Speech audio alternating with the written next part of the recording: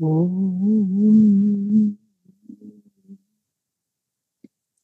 Om Shanti, Shanti, Shanti.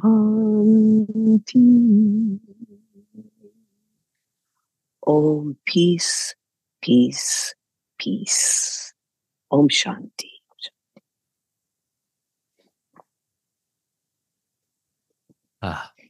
Gosh, thank you so much. Looking forward to this conversation today. Me too. Prakash and I are neighbors, so we get to have many wonderful interactions. This one will be for you, for the listener. Prakash, I want to start out by asking you about yoga. I think there's a lot of different definitions that people have. I'm curious how you would define what yoga is. What's important to me about defining yoga's unity. And the way it works in my life is I'm always trying to look for the ways in which my own mind can get away from the thought of that unity. And that even in the midst of disagreement, we're all one, basically. So I believe in that, the unity that is yoga. And everything else that we do in yoga practice. And I love yoga, all the different aspects of integral yoga. Everything that we do is to bring us back to that unity with one another, the whole of this crazy world and universe. That's what I think about yoga in a nutshell, in a little nutshell. So I think if I understood correctly, even it's important to you, the movement from the thought of the unity into the experience of the unity. Is that what you're saying? 100%, because, I can talk about philosophy until I turn blue, but what am I doing with all of that? That's what's important to me, how it works in our lives as individuals, not what somebody else dictates to you, but how it's working for you, for me, for everyone. It's up to each one of us to examine that and really work the different aspects of yoga to help us look within ourselves and be constantly learning and refining and clarifying and playing with it all. So, and one of the things that you're learning is the movement from the thought into like a felt experience. Is that what you would say? Would you have different words for what is it that you're trying to practice? Okay. I'm trying to practice basically, I would say Raja Yoga. Raja Yoga is the name for the study of the Yoga Sutras of Patanjali. And I'm sure probably your listeners all know that, and you know that.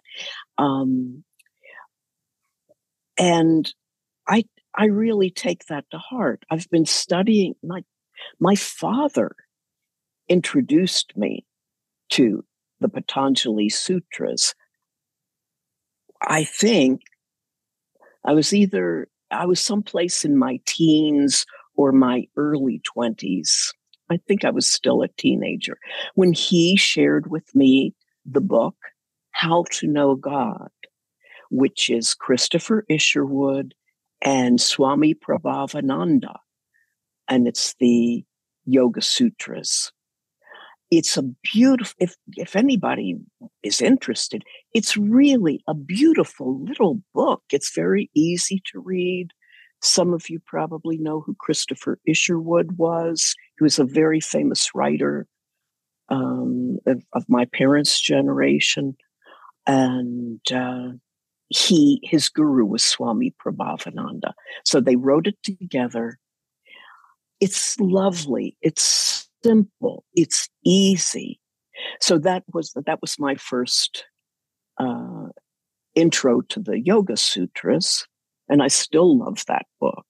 I have two bookshelves here with books on the sutras, different books, because I think to really look at it, it's important for us to look at different ways people comment on it.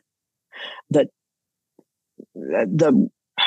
I don't want to spend a lot of time repeating things everybody knows, if they know this, but what we call Raja Yoga is the study of those sutras. The sutras are very short, simple statements, like a sentence, and the books, and there's some of them are very nice fat books, some are they're smaller and smaller. The books are someone's commentary on it. So when we're studying those sutras, if I'm teaching a Raja Yoga class, I like to bring a nice stack of Raja Yoga books. And when we're analyzing it together, we can say, what did Swami Prabhavananda say? Swami Satchidananda said. Here's another person, Nischala Devi. Gosh, I just heard of another person I respect who had written a commentary. I can't remember who it was. Anyway, just look for them if you're interested in doing this. And it's nice to, what did this person say about that sutra? Okay, let's look at how this person spoke about that sutra. And in that kind of study, and I mean, I do it for myself. I'm not just doing it when I'm in a class. In that study, and looking at different ways people say it, there are things that will jump out to you, I think, and say, clarify it in a way none of the other commentaries did. But that doesn't mean that commentary is the only commentary. There's a lot of really good ones. And so I do that. So the study is, to come back to your question, the study is very important to me. I really, when I'm having conflicts in my life, I really like to say, am I looking at this situation with ahimsa, which is non-injury, non-violence, not causing fear and not feeling fear, ahimsa. And it's constant reflection. I'd like to bring things back to that. And I think actually this person, I'm having a conflict with them. Am I thinking kindly of them? Am I coming a little bit out of my head and back into my heart to just feel that connection? We may not see eye to eye or brain to brain, but what's going on in the heart? And I feel that's a beautiful way to deal with conflict, whether with a colleague, with a friend, and certainly with an intimate partner, to come back to that place in the heart. It's a challenge. It's not like something we perfect. Maybe by the end of life, I don't know. But it's really worthy of constant reflection and contemplation. And even I have a chronic illness. Now I've had it for 20 years, but you see, I'm of a certain age, so I had a lot of years without a chronic illness. And when it came upon me, and it came upon me very strong, it really threw me for a loop. I couldn't do asanas, yoga poses, anything. And it really, really messed me up. And for a while, and then I began to say, come on, Prakash, you have all the tools. Come on, girl, you can do this. And I began to bring in all those yoga teachings, mostly from, there's a lot of yoga teachings, but coming back to the Yoga Sutras, there's a lot of helpers in there, I think, for daily life. And I began to be able to come back in touch with myself beyond the physical body. Not that this was some fabulous transcendent experience. It's just in a very simple way. Come on, I do believe in these teachings. I do believe this. We have a body, we have a mind. We're not the body and the mind. They deserve to be respected and taken care of, though. And I began to really appreciate my body, which was suffering quite a lot, and began to find new ways to work with it for myself, my particular individual condition and challenges and triumphs. So I just gave you a very long answer, Avi. So I'm curious, like how it works. There's these spiritual texts, take the Yoga Sutras and you study it. And like you said, there's one line, maybe you could provide even, an example of a line that really means a lot to you. So going back to what you said about moving, from the mind into an experience, or the mind from the mind to the heart, and that's, your practice. So how does that work exactly? Like you're studying these texts, you read the translation from Patanjali, and then you read the commentary, and then what's the next step? Is the next step, sitting with it for a while? I mean, do you allow it to just hit you and allow yourself to have an experience? Because, again, it's interesting that you say the practice is moving from the mind into a full experience, or into the heart, right? And then that your main practice is to study Raja Yoga. And study, I would say, usually, you think of study and you think the mind is studying. Right. But it's from what you're saying, you're using the mind to move beyond the mind. Is that right? So can you explain a little bit more of how that process works for you? Well, first of all, it's individual. I know what works for me. But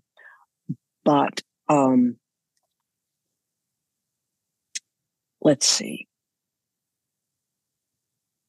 Rather than thinking of it being a constant study, I think for me anyway, it means to keep trying to live it. Live these principles that I believe in. There's one, it's so many people's favorite sutra that people start to take it for granted, but it's deep, deep, deep. It's typically referred to as the 4 locks and the 4 keys, or I don't know if it's typically, but it's often referred to that way, because Swami Satchidananda used to say there's 4 locks and here are the 4 keys in that one sutra. And on the surface of it, it sounds simple, and you say, okay, I got it. I'm going to be honest. These are also not, let's see, let me back up a second. That one sutra and the yamas and niyamas, which are the ethical teachings. When we first look at these, they seem, okay, I've heard this kind of thing before. And, okay, I got it. I've seen a lot of people say they studied Raja Yoga and say, yeah, I know all that. I know all that. Well, you don't know it all because you haven't taken it in and put it into your life. For me, it's living it and not expecting perfection. It's to me, this is living, ongoing study. That's why I use the word reflection a lot, not just the intellectual study, but living it. So I think to myself, well, I think I already said it, Avi, just an example. When I'm having a conflict with someone, I try to look into also, I'll hear something people can probably relate to, a particular politician or some other person saying something I really, really, really don't agree with. I don't even know this person. Why should I be friends with them? But what is it in that's got me so upset, that's thrown me off base so much? Yeah, I hate hearing that kind of stuff. But why is it throwing me off balance? Because, and that's important. I mean, not that I'm trying to bring myself into an agreement with something, with an opinion I don't like. But the more I can be in balance, and believe me, I'm not always in balance, but the more I can be in balance, the more I can be useful. And the more clearly I can look into something and say, is there something I can do to help with this change? You know, there's been a horrible, horrible earthquake at the time we're recording in Morocco. It's terrible. And then there's tragedies where one person dies.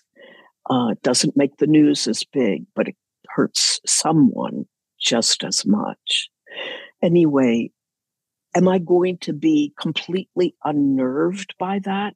And I feel let my own sense of empathy with the suffering, which I don't want to take it away, that feeling of empathy and care. However, am I going to go off balance with that so that I can't clearly see, is there a way I can help here? What can I do? Not what should I do, not what I wish I could do. What can I do? To me, using these teachings, I hope I'm making some sense here, Avi. To me, using those teachings, all the different teachings from the Yoga Sutras, again and again and again. I've been doing this for over 50 years, and I'm still not perfect in any way. So, just looking at a situation and find, where am I off balance here? Not what somebody else tells me is off balance. I know, I look inside. I recognize it as soon as it starts to happen.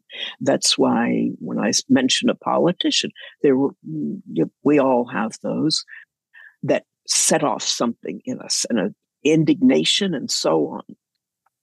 It's fine to want to vote against it, talk against it, and so on. But I need the clarity. I do for sure. I need mental clarity. And I'm not going to get that if I'm not in at least a little bit of balance with it. So you're saying that, you see it as maybe your primary job or even responsibility to kind of monitor yourself. And so that's the top in terms of where you want to put your attention. And you see, okay, some external stimulation caused me to go off balance, and I'm noticing myself that I'm out of balance. And therefore my practice is to return to a place of balance, to attempt to.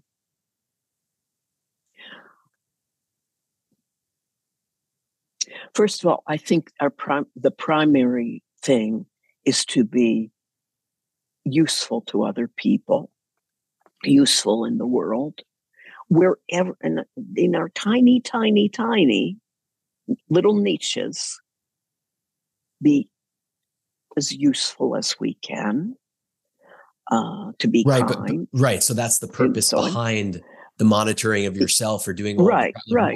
And also am I trying to be, to be a good instrument. To be a good instrument, as good an instrument as I can be.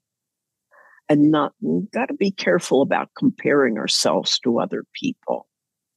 But, I can never be as wonderful as Mother Teresa, or whoever comes to mind as someone who might seem perfect. That idea of perfection, and we get something in our minds, and then, but in the midst of our humanity, which is we as human beings, we can be learned, we can have many, many, many life experiences, but we're human beings, and we're subject to some of the human frailties. So even then, I don't think people, I aim to not be judgmental with myself when I see that in myself, but to work with it. I think I'm not answering your question, Avi. Well, no, I think that's a really important part, is not to, okay. It's like, so the question is, no, I'm glad what you brought up here, because I think it's really, really important. Okay. So something happened that throws me off. And so the first step is just awareness that I'm off, which I say is already a victory, to be aware that I'm off. Then my goal is to be, on or as close to on as possible, well balanced, a clean instrument, whatever the words are. And why? So that I can serve, because I believe that if I'm, a clean instrument, if I'm healthy myself, that's going to, be of the most good to others. Okay. And so then it's a matter of, how do I do that? And then you bring up this very important point, I think, because when I'm off, and then I'm aware that I'm off, and then I judge myself as being bad that I'm off. Yeah. What I found, and I think maybe all of us find, is then that's a spiral into another place that's not going to help me, get back to a state of balance. So I think that point that you make of the judgment that I can have for myself is such a barrier between me and actually achieving what I want to achieve. Yeah, absolutely, Avi. Yeah. And I think there's some kind of human tendency, because I've seen it so much in my life. I mean, I've done it too, to find someone that you admire. You see someone you admire, you read a book by someone you admire, and you interact with someone you admire. You think, oh my goodness, they're so wonderful, they're so perfect. And I want to be like that person. Then you find out the person who is so wonderful, we see this all the time. Sports figures, famous conductors, and others who made a big mistake. We all make big mistakes. we human creatures make big mistakes, all of us. We often don't hear about others' big mistakes, but we all make them. And we make plenty of small mistakes. And I think we've got to keep our sense of humor. It's just,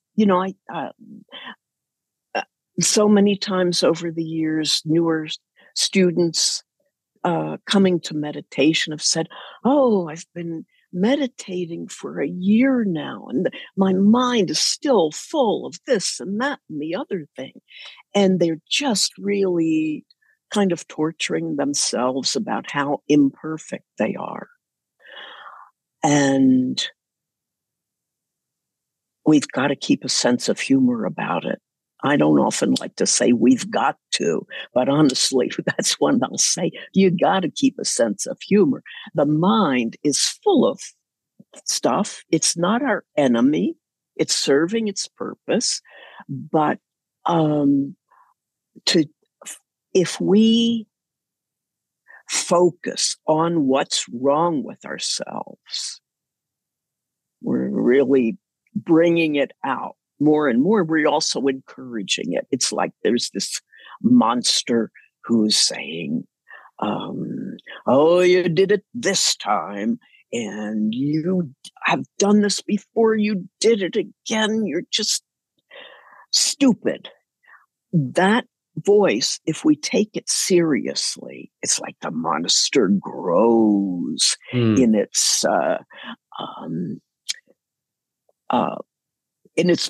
own purpose. And if we could just say, "Yeah, you're right, I did it again," and have some humor. Having humor does not mean you're trivializing something, at least to me. It's have some humor about it and say, "Yeah, look at that. That's my mind. I went there again. I got myself into that mess again." And okay, if you're going to analyze, first of all, just try to bring out a little sense of, okay, that I went to a place that I shouldn't have gone, and mentally or whatever. And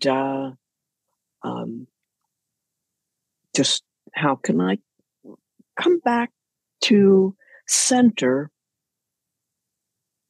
I think the more relaxed we are with what we're doing in the world, the more we, first of all, advance spiritually, and also have fun and adventure, and hopefully along the way can be useful to people once in a while. I love this so much. Thank you. It's really a gift, I think, when someone reminds me, that's how I feel, to keep things light and playful and have a sense of humor about it all. It's just something happens within myself where I just kind of like open up and just relax. Like, yeah, like there's me trying to be perfect again, or there's me judging myself again, like whatever it is. Like you said, you're reminding me of something I heard recently about, I think it's the Lakota tribe. And they used to have someone who played this role of a clown. That was like their role for the tribe. And anytime there was a person that couldn't be made fun of, this is what I heard, that was something to look at for the whole clan to look at. Like, why can't we, whether it's the clan chief or the priest or whoever it is, if there's anyone that we can't make fun of, then let's look at that and investigate why. Yeah.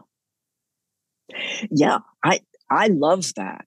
Yes, I certainly am not even close to being extremely knowledgeable about indigenous cultures, but from things I've read and also talked to people about, the fool shows up in many, many aspects, and it's actually a holy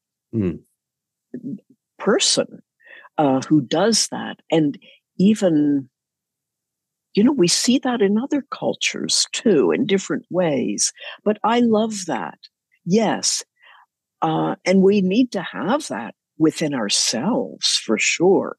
Is that fool that will pop up and say, you're getting so serious. You are so important. You are the only person who can fix this problem, blah, blah. And it just make fun of all that stuff and say, be here, be human. That's what I just, once upon a time, I was a Swami for 17 years. And the thing that I most didn't like about it was because of my title and the fact that I wore orange, people had a tendency to put me on a pedestal. I was not ready to be on any kind of, I'm still not. I definitely wasn't ready to be on a pedestal, and they set you apart. Oh, that one can do it. But I can't. Poor little me, who's not a Swami, who doesn't have a fancy title. I can't do it. But you're just the Swami, me in this case, I was another spiritual seeker who had studied a lot and had good intentions, but not someone superior, even slightly superior. It's been said a million times, everybody knows this, but I love it. Baba Ram Dass loved to say, we're all just walking each other home. That is super meaningful to me. And I strive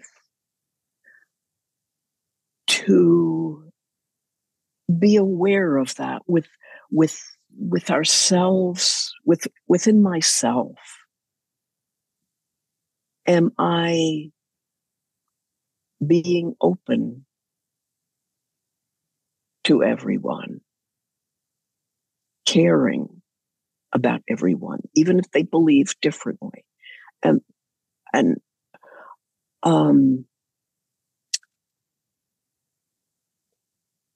I want to keep that openness of heart and openness of mind, that I can listen to other people and learn from other people, even if we're in completely different philosophies.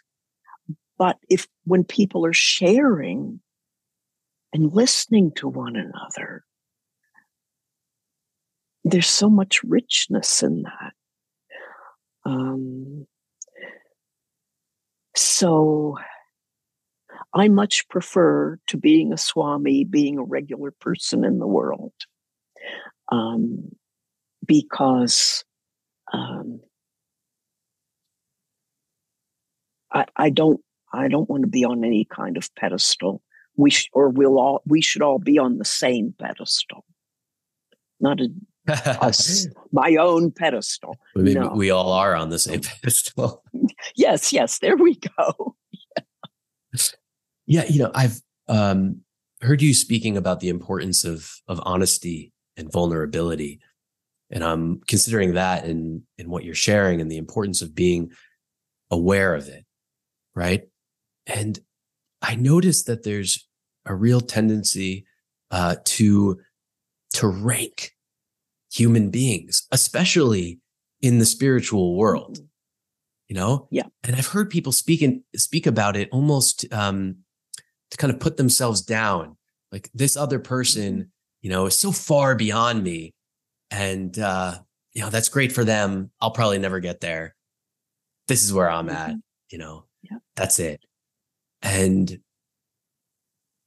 I'm wondering if this is another trap of the mind that the mind does, and the ego of thinking that it is even possible for me to rank human beings and where they're at, spiritually.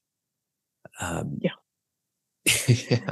You can't do that, because in the same way,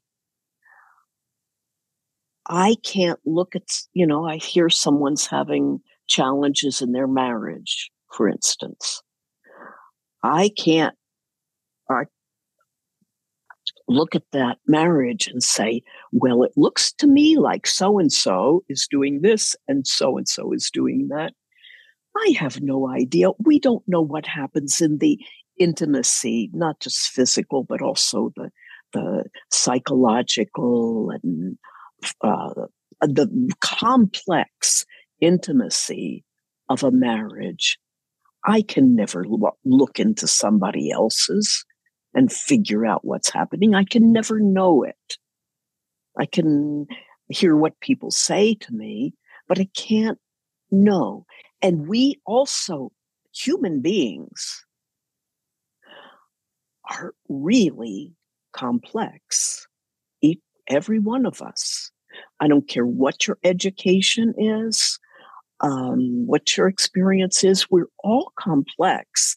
And also, I want to say, I've been a yoga practitioner and even teacher for a very long time.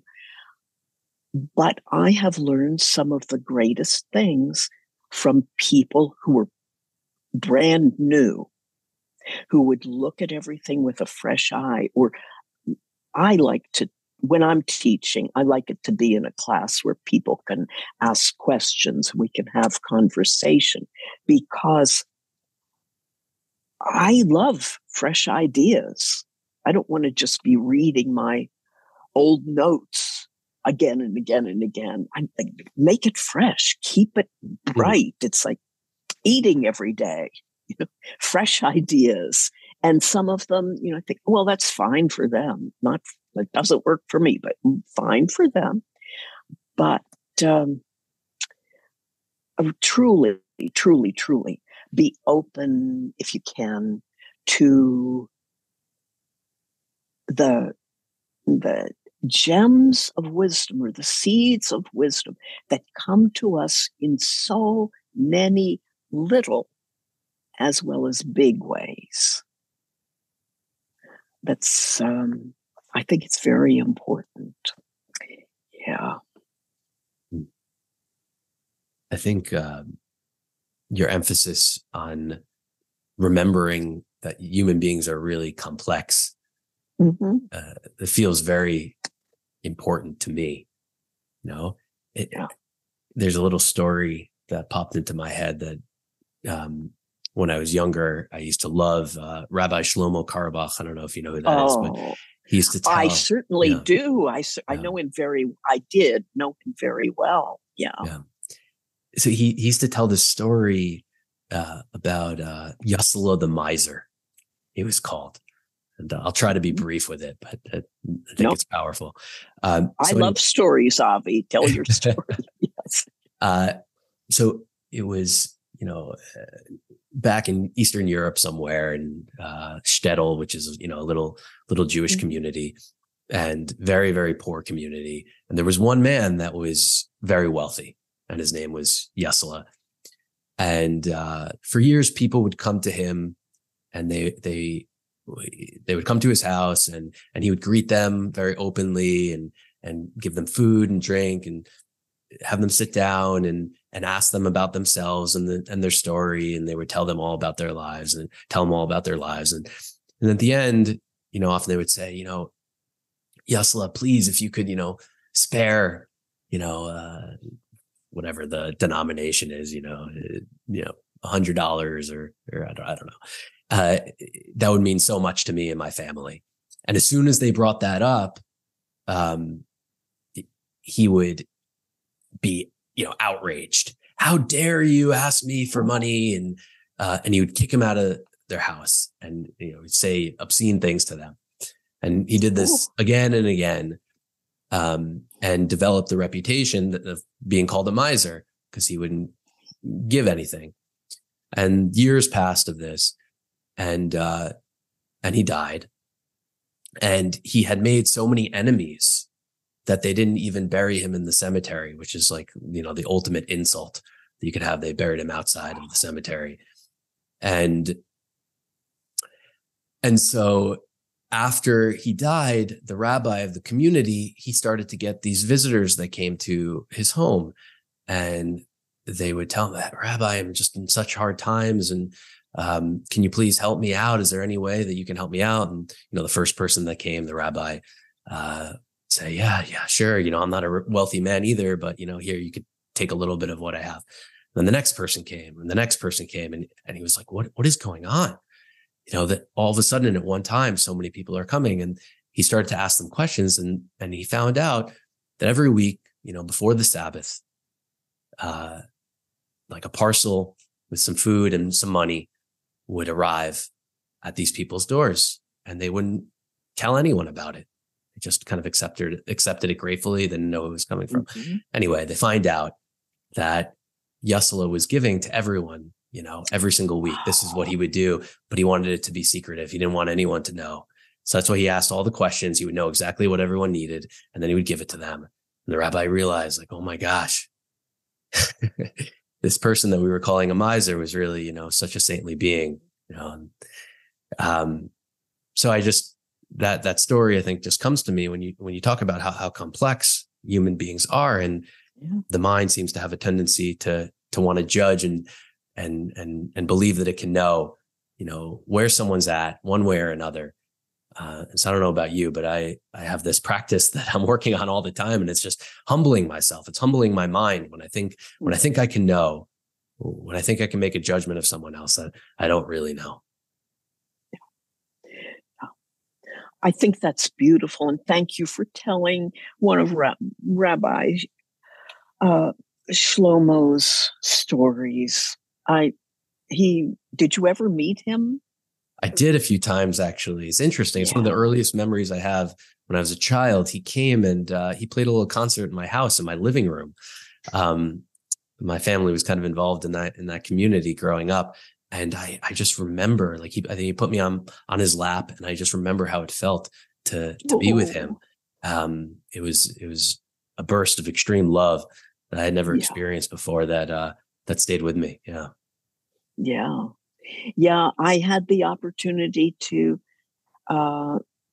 meet him and sometimes be a hostess to him a number of times. And a beautiful soul. Yeah. So, that's a beautiful story, Avi. Thank you. And just that a beautiful way of dealing with our ego wanting to pop up. Oh, did they notice what I did? Did they tell somebody what I did? My wonderful, kind gesture to the world. Did they tell people? But if I love that idea of just low key, keep it low key, and watch out for that. The ego's not our enemy. Sometimes people talk about it as if it's our enemy. But it's a tool. It shouldn't be in charge. So it's kind of like maybe AI in a way. It's a tool, good tool, but it should not be in charge. So the ego should not be in charge. So it's really good to be aware when that starts to come up and say, did anybody notice what a wonderful talk I gave? Did they hear that I helped this person who was in pain? The ego does all kinds of stuff like that. And it's fine. We don't need to push it away, but just say, again, that sense of humor. Have a sense of humor. And I think if you mentioned that it's a tool, so it can be productive in some way. Can you speak a little bit more to that? How do you feel that your ego is a positive tool for us? Well, it's our individual sense. It's our I sense. And please, I don't know all the Jungian philosophy or really any philosophy about that, except that the ego, that I sense, which is important for functioning. Otherwise, there's no reason for us to talk here today. We're all one. We've got all that inside us. But as in our human form, we exchange ideas and we help one another. And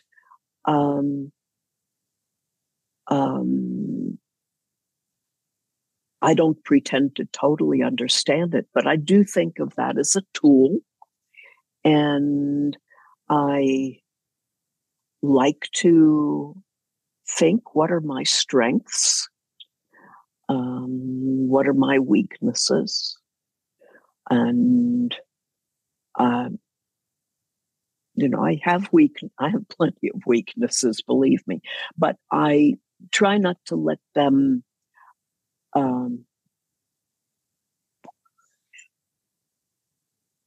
I try not to let that hold me back in my path.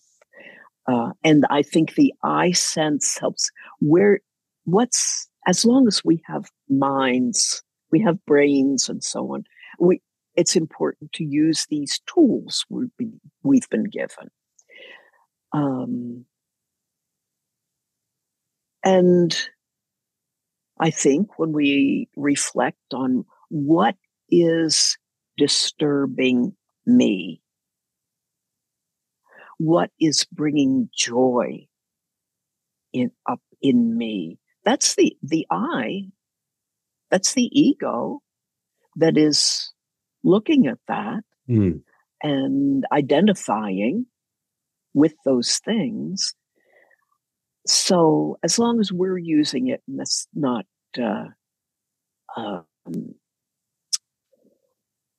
it's not in charge. That's all. I love this, looking at it as a tool. And like what I'm considering now is, is the tool of the ego or separation, right? It kind of, does it play on top of the oneness?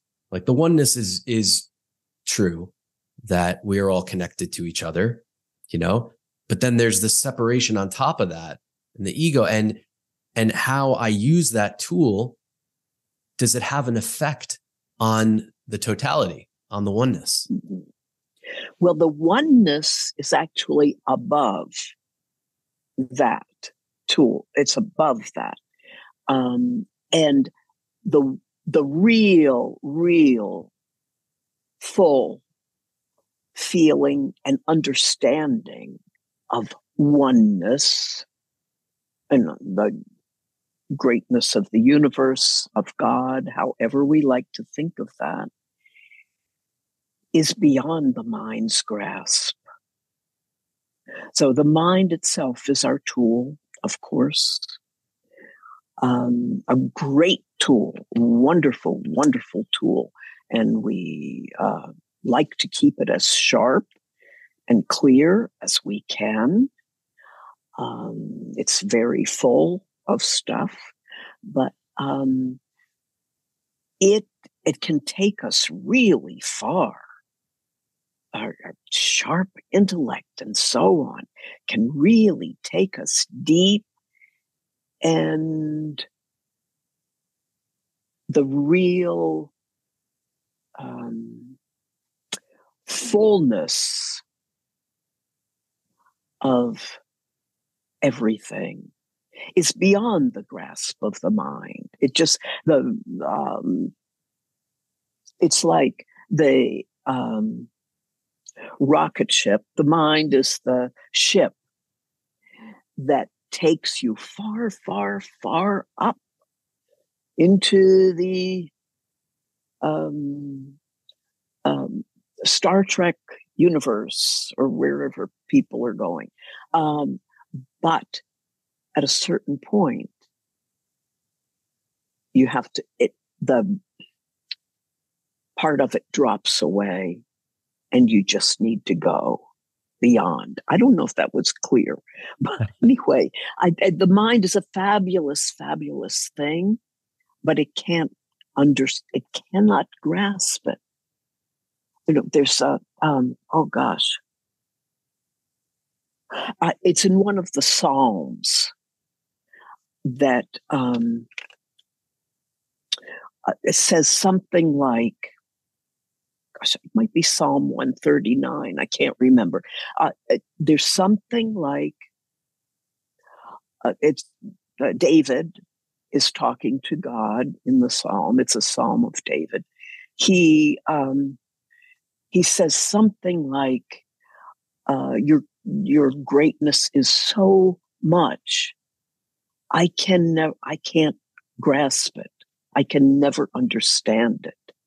And in similar ways, in the Bhagavad Gita, Krishna says the same thing to, I mean, not Krishna, but Arjuna says the same thing to Lord Krishna. At a certain point, he just has to, it's beyond.